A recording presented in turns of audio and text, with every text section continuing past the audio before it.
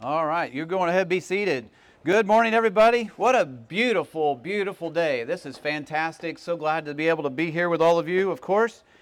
And God gave us a great day. We wanted to set today aside as a celebration day. And by the way, if you need to shuffle while I'm talking because you just ended up in the sun, you started in the shade, I don't care. Just do whatever you need to do to be comfortable. We're going to have a short time together like this morning to be able to just reflect on some incredible things that God has done with our church in the last near 5 years. We're coming up on our 5-year anniversary, but we wanted to take today to be outside if possible, enjoy creation, just set things apart, have a kind of a front yard party if we could to celebrate God. You know, it's 4.5, almost 5 years ago now that we started our church, and we started with a blank slate. We had no idea what God was going to do with our church, who would even be a part of it. But it's going to be a great celebration today just to go back and recount some of the ways that God has entrusted us and given us responsibility in our community in ways that we are allowed to minister. And today we don't want to boast in any of these things. That's not the point. We're not going to talk about numbers and all that for the sake of us being able to brag or boast in those ideas either. The purpose of today is we want to say thank you, Lord, for giving us the privilege to minister in our community and around this world. And to capture kind of the idea of where we're going to be today, I'm going to still be in the book of Ezra, where we have been studying for months. Ezra chapter 8. But before I get there, I want you to consider with me, just a day like today, you get outside and the creation is so incredible. And if you were up real early this morning, you got to see the full moon, and it was amazing as well. And you take in all this creation account, and then to realize there will come a day when you and I will be in front of the Creator at the throne of God. If you're a Christ follower, that means they're at the judgment seat of Christ. You're there, and it's a place of reward. It is a place where you are given a hopeful statement that we all long to hear, and that is, "Well done, thou good and faithful servant." Now, obviously, if you choose as a Christ follower to not live your life for Jesus and you receive His goodness, you receive His forgiveness, it means you still get to be at His presence at the throne, but instead of it being a place of reward, it's not. It becomes a place of emptiness in that moment, no reward. Naked and ashamed is the way the Bible describes it. And so that's why I challenge us every week in the Scripture is, what would it look like to be a faithful Christ follower, and with that knowing that there's coming a day in the future where you get to hear the Savior say, "Well done, thou good and faithful servant." You think about places where you've been maybe in this world that were incredibly beautiful, magnificent, awesome in power, and you just were in awe. I've been to Niagara Falls and just the immensity of the power of Niagara Falls. I've seen the Grand Canyon and fascinated just by the size and the expanse and so many things in this world that are so incredibly awesome and powerful, but compared to the throne room of God, all of that pales in comparison. They're just snapshots of the beauty, creativity, and awesomeness and power of our God and Savior. And there will come a day where we will be in front of Him. And it's a very personal conversation because you will see Jesus with this prince in His hand and in His feet. You'll know it's Him. And He will speak personally to you. "Well done, thou good and faithful servant." I don't know about you, but that's the words I long to hear from my Savior, knowing that He gave His life for me that I might have life. And so in return, I want to give my life to Him, that He may use me as He sees fit. When I think about this in light of the text of Scripture that we're going to speak from today, it's very similar to the book of Ezra. There's an account that's given because the people of this time, if you remember the story, let me paint the whole backstory for those of you that maybe haven't been a part of our Ezra study. There's a time in the history of the nation of Israel that were a unique people called out by God for His mission and His purpose. They were a holy people, means they're set apart by God for His purpose. But sadly, the nation of Israel, their heart became turned towards idolatry and worldly things. And so on the one hand, they worship God, and on the other hand, they worship everything else. Very divided heart. God sent past preachers and prophets to warn Israel to turn from idolatry and sinfulness to a wholehearted commitment unto the Lord, and they wouldn't listen. So God raised up another nation to come in and crush them.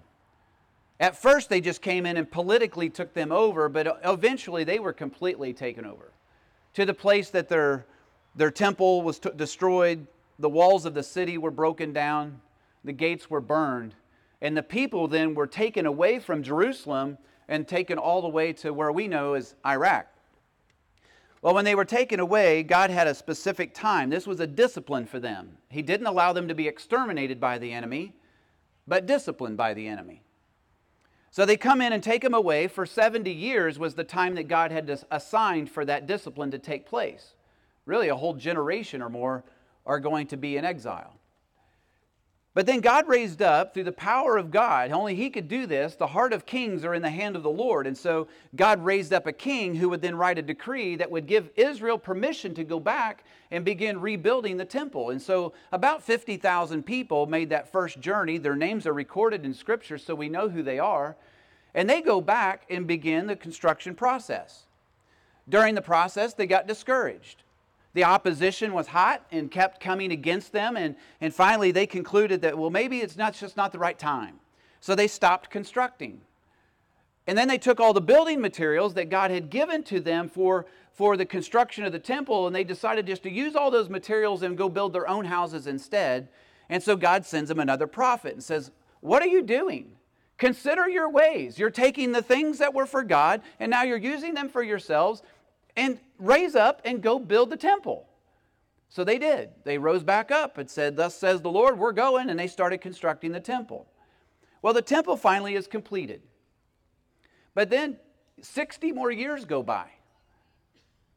And God's now going to send a group of people back again to now establish temple worship. And there's some things that had crept into the temple that shouldn't have been there. And so He's sending back a leader, Ezra by name. And he's going to lead a delegation of people back to get things put in order in the temple building. Well, when Ezra goes back, he gets a decree that sends him with permission, with all king authority, to go back with a group of people, but not just authority, but incredible provision. Amazing amounts of gold and silver and precious jewels and livestock and just an incredible amount of stuff to go back. But there's a problem. The route back from where they are back to Jerusalem, not only is it a 5.5 month long journey by foot, but it is a dangerous road that is known to be a place where thieves would be on the side of the road and ambush those traveling. And especially when you run the numbers on what they were traveling with, millions and millions of dollars in gold, silver, and precious jewels. And so Ezra, being a man of faith, has now trusted God to give him the permission to go back, but he's trusting God as well, that God would be the one who would, by His hand, get them safely back to Jerusalem with all of the stuff without a military escort. In fact, we learned this last week, he was ashamed to go ask the king for an escort when he's already told the king that it's our God who we're going to serve, and it is our God who's made these provisions, and so I'm not about to go ask for a military escort, otherwise it cheapens the hand of God. And so he wouldn't. Well, as we get to our story of this process today, and as we celebrate things that God's doing in our lives, Ezra takes and separates out some stewards. Now, each one of us in Scripture are also called stewards. It's interesting when you study this text of Ezra because they're going back to build a temple. But when you look at the context of the New Testament where we live in, we are called the temple of the living God. The Holy Spirit of God lives in us as a Christ follower. God raises up priests to go back and minister in this temple. Well, in the New Testament, we are called the priesthood of believers. So we serve in the manner of sacrifice, but not the sacrifice of animals, but the sacrifice of praise and our giving and our ministry and prayer and our lives. That's the sacrifice we offer. And likewise, He raised up men who were scribes and be keepers of the Word. Well, that's us as well. We're keepers and teachers of the Word, multiplying God's truth throughout this world. That's what we've been left to do. Well, Ezra raises up some stewards, or he assigns some stewards. It says in Ezra chapter 8, verse 24, he said, I separated 12 of the leaders of the priests And he weighed out to them this material that's been given, the gold and the silver. All of this has been weighed out, but there's a key word.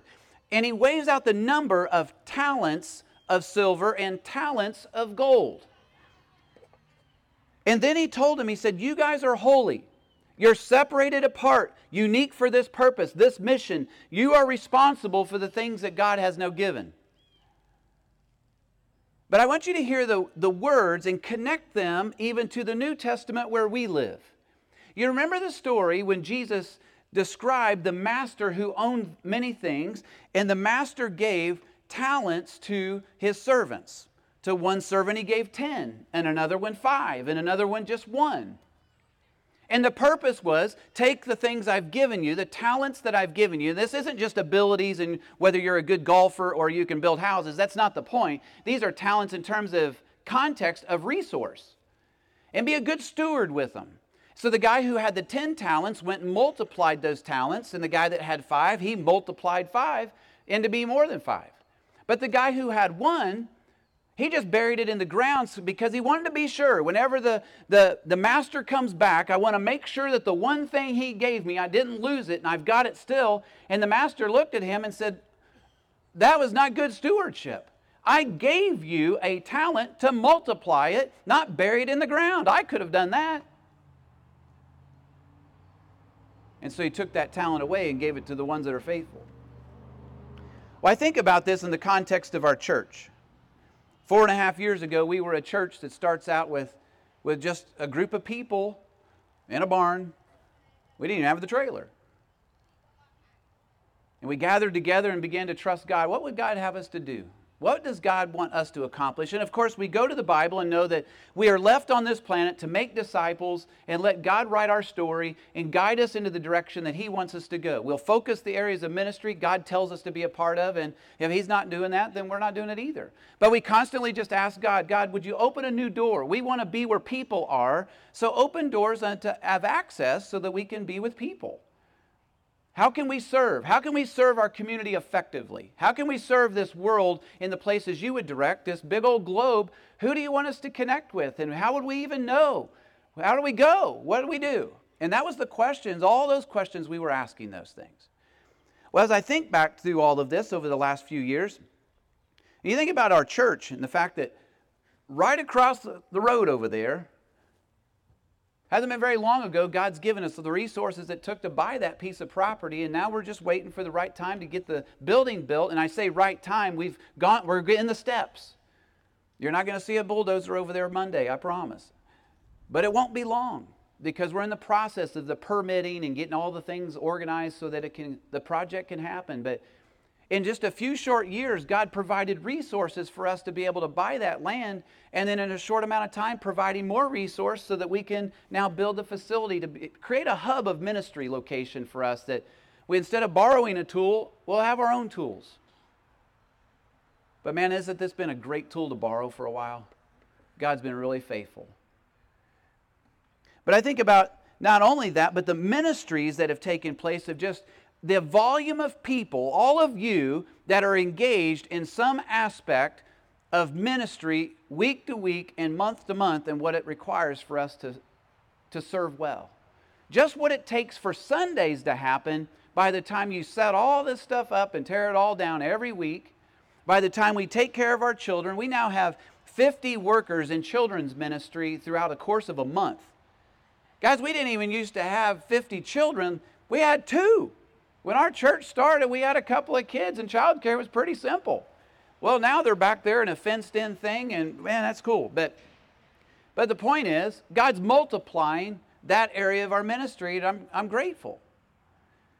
I'm thankful for the fact that our music team every week is faithful to practice, be ready, get here early, do all that they do, and set all this up, and they tear it all down and load it back in the trailers. Every week they do this. Can we not say thank you for that?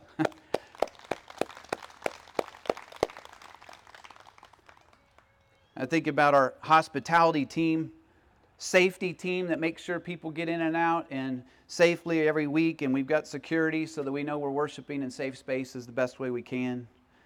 We've got great stewards, trustees that manage resources so that We're utilizing the things that God's given the most effective way possible. I think about not only the resource side, but how God has now given to us responsibility with people. That's what we kept asking for.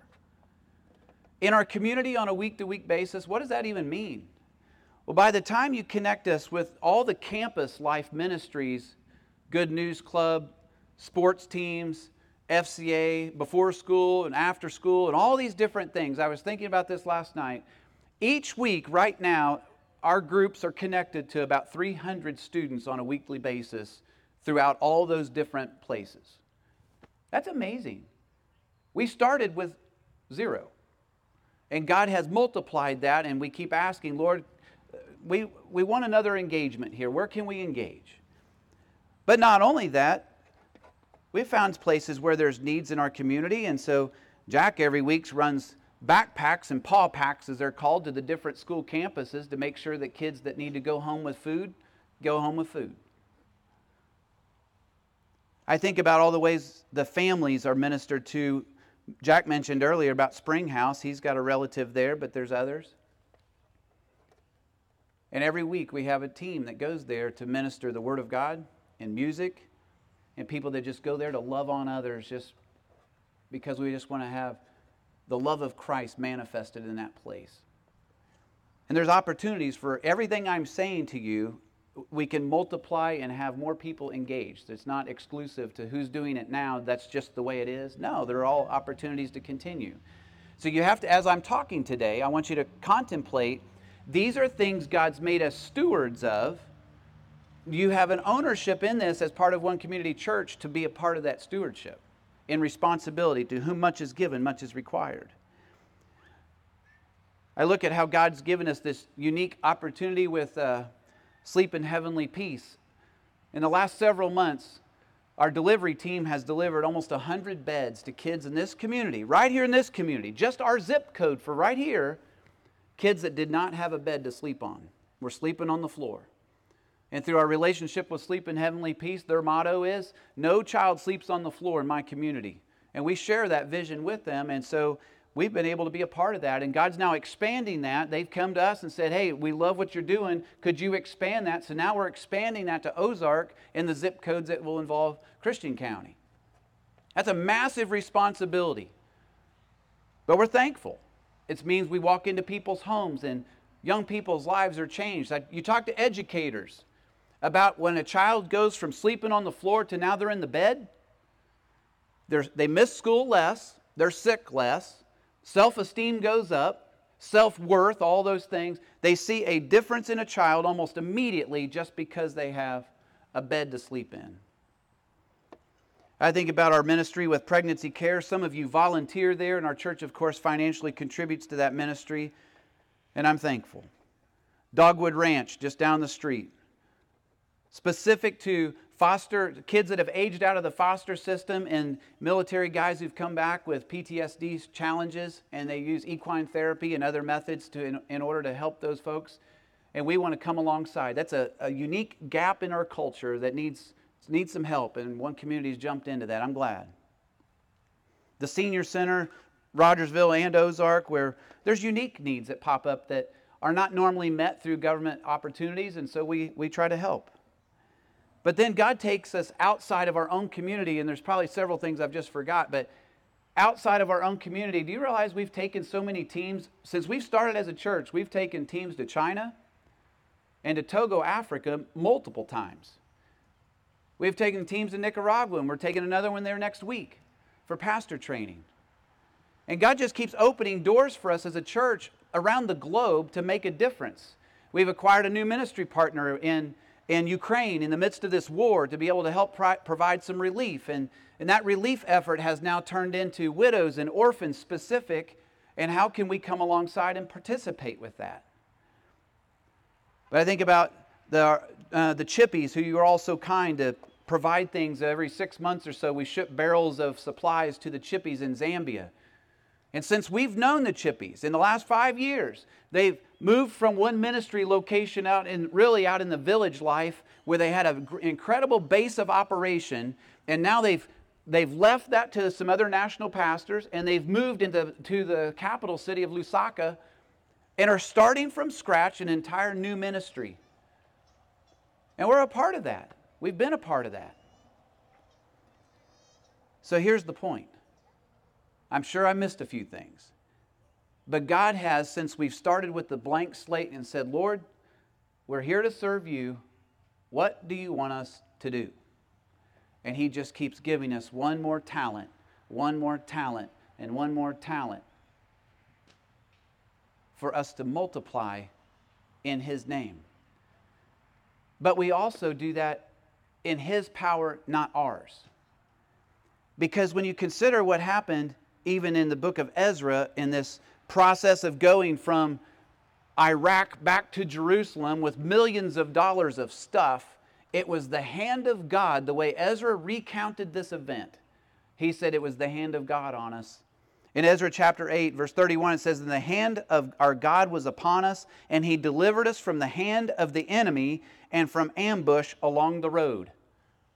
They knew it. When they arrived in Jerusalem safely with all the stuff, they knew it was God that did that. There was no other reason they should have ever made it safe without a military escort. And I can look back over these last years knowing that if God hadn't done it, there's no way we would be doing this. If God didn't provide people and resources and His hand of protection be on our church, and God continued to open doors, and God continued to show direction, and God closing doors and say, no, don't go there. And our hand of our God is upon our church. So we move forward in the power of God, not in the power of people and mankind, because, well, we'll always come up short.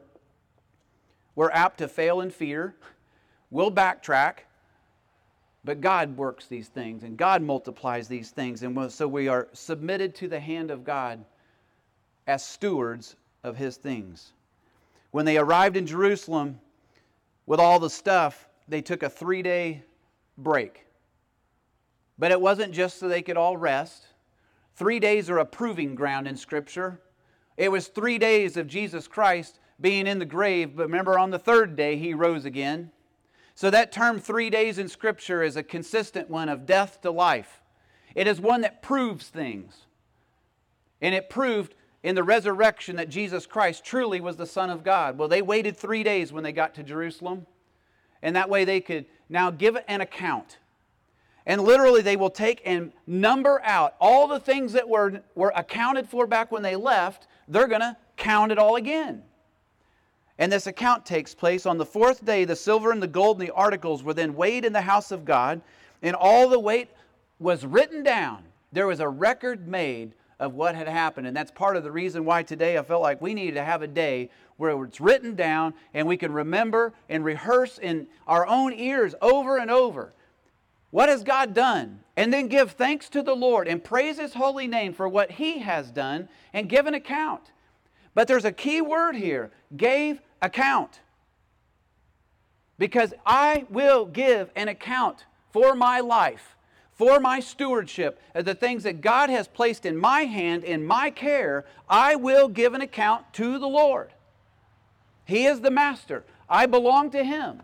So I will give an account for my family. As a pastor, when you shepherd a church, I give an account for this church, for every person in it. I will give an account for the resources God chooses to give me in my life. Every one of us is not just exclusive to me. No, all people who are Christ followers give an account for their life and the resources and the stewardship that you've been entrusted with. We have been made stewards of the mysteries of God, which means the Word of God and the gospel of Jesus Christ. We are stewards of that. So what I choose to do by faith in ministering the good news of Jesus, I will give an account for that. If I hold back and I never say a word, though I know Jesus and I've received His forgiveness and I never say anything to anybody about that, that's like the dude taking the talent and shoving it in the ground. You're taking the light and putting it in a dark spot. That makes no sense. And so we've been given this charge and we give an account and it's written down. And finally, they sacrificed to the Lord. The children of those who had been carried away captive, who had come from captivity, they offered burnt offerings to the God of Israel. They offered sin offerings. So what's the point? In the culture and the heritage of that time, of course, this was pre-Jesus. So that fellowship with God was through sacrifice. An animal was sacrificed because you're acknowledging sin. So because I know I've sinned, I bring this animal as an offering to the Lord. A burnt offering was one that was wholly consumed. All the parts of the animal would have been completely consumed. And so a person would bring that saying, I surrender all. I'm wholly consumed unto the Lord. You realize Jesus Christ is both of those. In matter of fact, all of the offerings that are mentioned in Scripture, Jesus Christ is the sum total of all of them. Because He is the Lamb that was slain from the foundation of the world. He was the whole burnt offering because He was wholly consumed for you and I, that our sin debt would be paid for once and for all. He is the sin offering that was offered for you and I for forgiveness of sin. He is all of those offerings. And so now if I look at the book of Ezra, and what can I learn from this? What do I take home out of this? Well, it'd be the obvious. And that is that you and I offer up our lives to our Savior who gave His life for us, and we just say, Lord, I give my life back to you. Remember, before Jesus went to the cross, the prayer that He prayed, Father, not my will, but yours be done. And then He was wholly consumed for you and me. And so in response to that, I trust Him as my Savior. I know I will spend eternity with Him in heaven, in His place. And so the natural, reasonable response is to just give my life to the Lord and say, Lord, I belong to you. You bought and paid for me by your own blood. I belong to you. And so as the Scripture teaches us in the New Testament, Paul pleads this case and he said, I'm begging you by the mercy of God that you would present your body a living sacrifice, holy and acceptable unto God, which is your reasonable service. In light of all that God has done, the most reasonable thing to do is just give your life to the Lord and let Him use you as you see fit, or as He sees fit. As I mentioned a moment ago, to whom much is given, much is required. It's the role of stewards. And so today we celebrate. Man, God has been gracious to us as a church, kind to us as a church. He's given much to us as a church. Not that we come today and glory and boast and pat ourselves on the back of anything that we've done up to now, but to reflect and say, Lord, in light of all that you've given, wow, how do we go forward from here and steward those things well, knowing we will give an account for what has been given to us to be responsible for. The challenge to each of us individually, be mindful. You will give an account of your life before the Lord Himself. You will see Jesus in all of His glory and give an account for your life. In light of what He has done for you, what's your response to that? How do you take action on anything that I've even said because of how do you engage?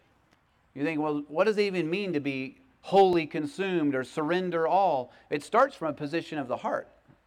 I start there from saying, Lord, not my personal agenda, not my time, not my stuff, not my anything. It all belongs to you. You've given it all to me, including my life. So however you want to use me, you use me that way. You start from that position, and God will begin to direct your steps because you'll hear of opportunities to serve and engage. And all of a sudden, you'll jump into those opportunities because God will prompt your heart to engage there, and then you'll discover there's a reason why God put you in that spot. He's very personal because He knows all the pieces and the parts and who needs to connect to who, and He'll put you exactly where He wants you, knowing how He gifted you and has given you personality and everything else about you. He's going to use that exactly how He sees fit because He knows. So the question is today, are you wholly surrendered unto the Lord? You know, the first decision of faith I made like that was when I was a young guy, having heard the good news of Jesus many times, but it was on a particular day where that good news settled into my heart for real.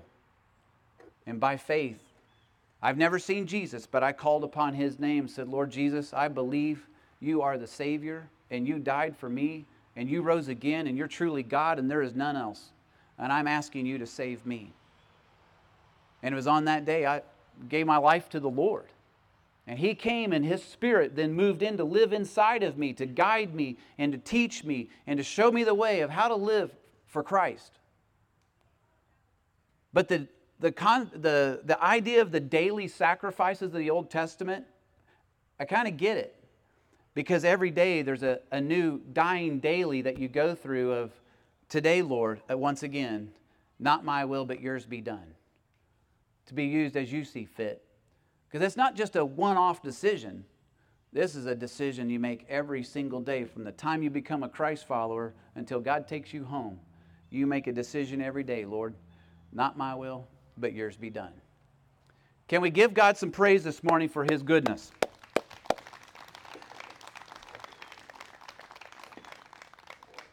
Let me just offer a prayer of thanks.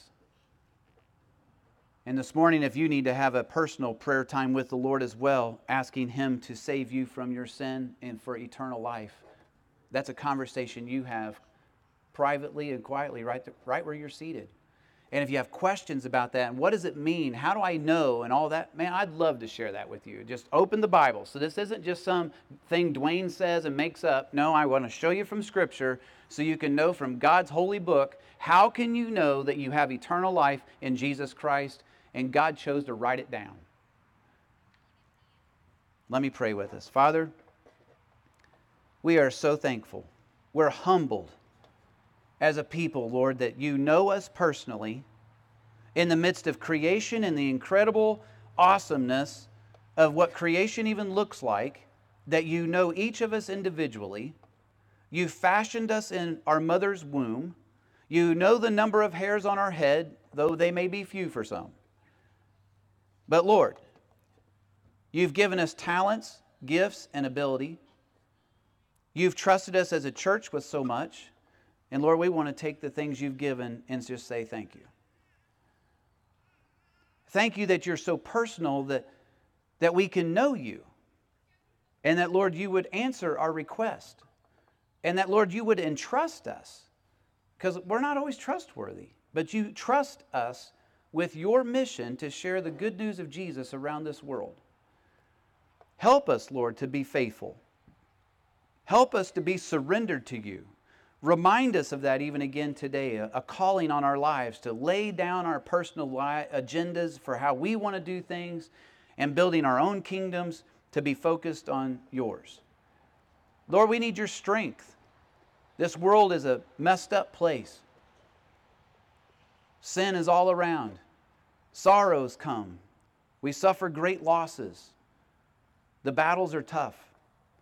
But Lord, we know greater is you who is in us than he that's in this world. And just as we saw the hand of God on Ezra and his people, we know that your hand is upon us. And so we trust in your powerful, righteous right hand to guide us and protect.